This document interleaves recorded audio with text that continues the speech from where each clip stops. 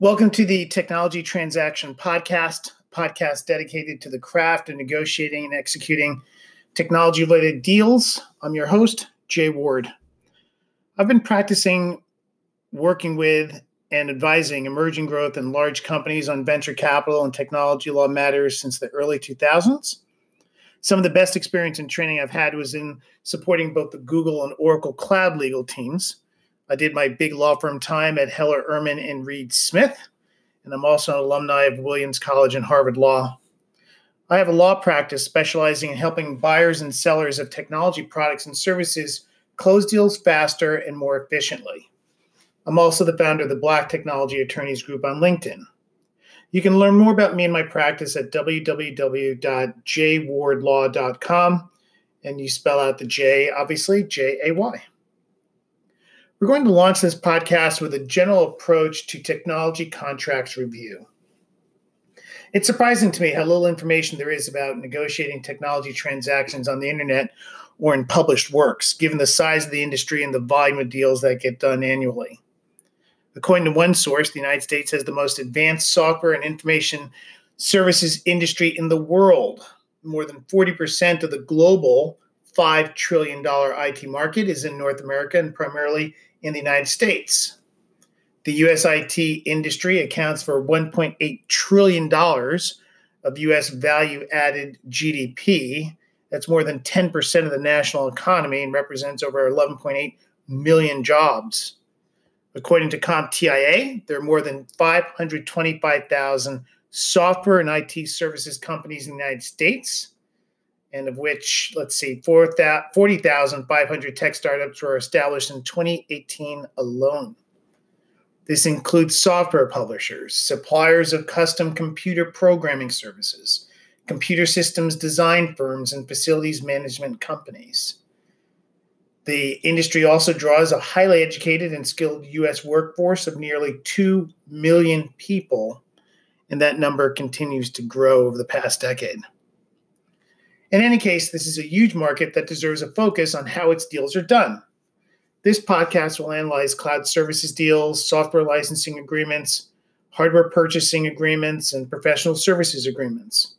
We'll also do deep dives into topics of interest to technology law practitioners such as privacy, data security, indemnification, and other risk mitigation terms such as insurance provisions. As we get started, I'd like to recommend a very helpful resource, and that is David Tolan's book, The Technology Contracts Handbook, Cloud Computing Agreements, Software Licenses, and Other IT Contracts for Lawyers and Business People, the second edition, not the first. It's available on Amazon. David is a friend. He's not a sponsor, but I generally think his book is a great reference. I also think it can be used creatively to establish what market terms may be in looking at technology deals. So let's get started. Before I start a project, I like to do a triage approach. It's my version of an intake interview. A lot of clients, especially non-attorneys, may resist this. They'll throw over a contract and ask for comments and not offer any kind of background on the deal. And I encourage you to resist this. Take the time to do it. Here are the 10 key points I like to cover in my preliminary review. Point 1, you have to understand the technology. Not all, quote, technology deals are the same. Software licensing isn't a cloud services deal, and it's not a professional services deal, and it's not a hardware purchase. These deals all are different. Take the time to learn what the technology is you're going to be evaluating or selling. Go beyond, is this a cloud deal versus an on-premises deal? Not all cloud deals are the same. There's software as a service, infrastructure as a service, platform as a service. These terms are critical to understand for a risk assessment perspective. Point 2, who's on the other side? Assess the partner risk and determine what your leverage is. If you're going up against Google or Amazon, that's really different than going up against a Series A funded startup out of Kansas. An uncapped indemnity might be a great win if you're looking at it from a buyer's perspective, but if the company is thinly funded, it means absolutely nothing. Check out if the company is offering insurance or is self-insured. What's their operating history? Do a Google search and look at whatever news may be reported about the company. I have a great story involving AWS. I was going up against them representing a large buyer here in the Bay Area. And AWS did what AWS predictably would do, and they took a hard line about not offering any sort of meaningful indemnification coverage.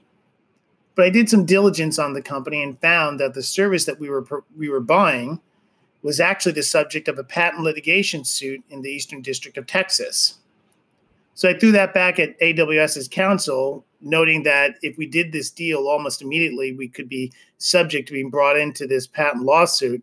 And surprise, AWS substantially increased the indemnification it was prepared to offer on the deal. Third point, what is the deal? What's been agreed to? What are the key business terms that your stakeholders need to see in the deal? What do the parties want to achieve? At this point, I'd like to put in a good word about term sheets versus definitive agreements. If you're in a complex deal early on, go with a term sheet to negotiate the key points. Trying to negotiate a complex technology transaction by trading red lines of definitive drafts is just a waste of time. You can quickly get into draft 12, draft 14. It's faster and more efficient to go with a term sheet than in negotiating key terms in definitive agreements. Point 4, what's the existing relationship between the client and the other side? Is this a new vendor, or does an existing relationship exist between the parties? If this is a follow-on to an existing relationship, what existing paperwork or terms can we leverage? Everything from governing law to risk mitigation terms can, in certain circumstances when it's appropriate, be copied over, and you don't have to go through trying to negotiate those terms de novo. Point 5, economics. How much money is at stake? This isn't dispositive, but it's helpful for risk assessment. A 7-figure deal can present, in some cases, the same risks as a 5-figure deal or vice versa. But it's key to know how much money is at stake in order to get a sense of leverage. How and when will payments be made? If you're dealing with a professional services transaction, are the payments being tied to clearly established performance milestones? And if not, why not? Point 6. Another thing I'd like to establish early is, who are we dealing with? Is it the general counsel of the company or a contracts manager? If I'm on the buyer's side, are we going against a deal desk? Are we negotiating against salespeople? Are we dealing with managers of the company? For buyers, when I am representing buyers, I have to caution my colleagues about dealing with contract managers. They tend to have limited authority to make the changes you need. As seller's counsel, it's great. They can provide a really great service in terms of triaging and negotiating a lot of a services or software license agreement. They know the terms. Experienced ones can be great. But when you're representing a buyer, you want to get to the most senior executive you can on the other side, and contract managers tend not to be them. They have limited authority to make changes. Here, I'd also like to note the ABA rules regarding contact with unrepresented parties. ABA Rule 2100 is communication with a representative party. And it states, while representing a client, a member shall not communicate directly or indirectly about the subject of the representation with a party the member knows to be represented by another lawyer in the matter, unless the member has the consent of the other lawyer. So oftentimes, or it's not unusual for a buyer to contact me and recommend that I contact the salesperson on the other side to negotiate a deal. This is clearly against the ABA rules if the other side is represented by counsel, and oftentimes they are, invariably they are. So take the extra step, and if you're going to do this and go up against a salesperson to negotiate a deal, for example, make sure that their counsel has sent you an email allowing or authorizing that interaction. What this can do is avoid later on when their counsel does get involved in the deal. They potentially could be really pissed off at you for having negotiations with their unrepresented sales colleague. Point 7, what's my leverage? If the prior questions haven't established how much leverage I have, either from buyer side or seller side, ask your business stakeholder client how much leverage you have. Let's not waste time. Drill down on what the project is. What stakeholders are involved in the company? For example, is this deal getting CEO attention because it's a huge deal that's got to close by the end of the quarter? So if you have a lot of leverage, great, use it. But if you don't, there's no point in going bleeding all over a document and redlining it if at the end of the day you don't have the leverage and your business stakeholder knows it and can communicate that to you. Point 8, timing. Critical to understand upfront. What are your key deadlines? For buyers, I like to work backwards from any critical implementation dates and determine when things need to get done. For sellers, you have to know not just when the end of quarter date is, but also what's the protocol or approval process for getting deals signed both at your client company, but also at the buyer's shop also. Try to get those dates and understand those protocols and processes really early. Point 9, think about termination scenarios early. Ask about them, especially if you're representing buyers.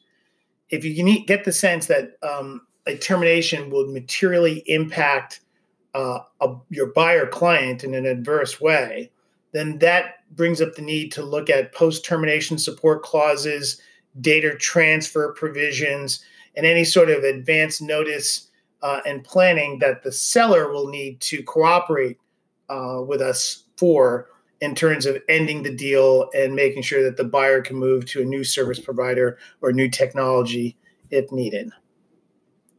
And then finally, point 10. This may seem minor, but it actually can impact deals, particularly if it's a tight time frame. Is the document you're getting a PDF or a Word document? And if it's a Word document, is it protected or unprotected?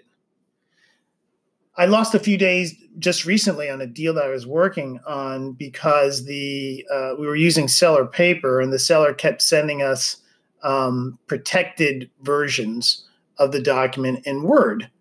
And in order for me to do my redlining, I had to go back not once but twice to them and tell them, stop protecting this document. I need to do red lines. And we really lost days in the negotiating cycle as a result of it. Now, some people are fans of PDF conversion. I am not. And this is why it's a problem. Yes, a PDF conversion, I can execute that in a number of seconds. That's not a big deal. But any document that's converted from PDF to Word, I'm going to have to proofread, and I'm going to spend time correcting mistakes, either in the font, the pagination, the numeration, and it's just not worth it. With a quick 1-minute phone call, I can get on the phone, or my business stakeholder can get on the phone with the other side, and then they can, within minutes, get me a Word document. So I think the time and effort spent in trying to get a PDF document converted for redlining and negotiation purposes, it just isn't worth it. I don't trust it. I'll have to spend time checking it, and it's just faster if the creator of the document just sends me an unprotected Word version. But I do think the process, or I also think the process, can be an important indicator of leverage.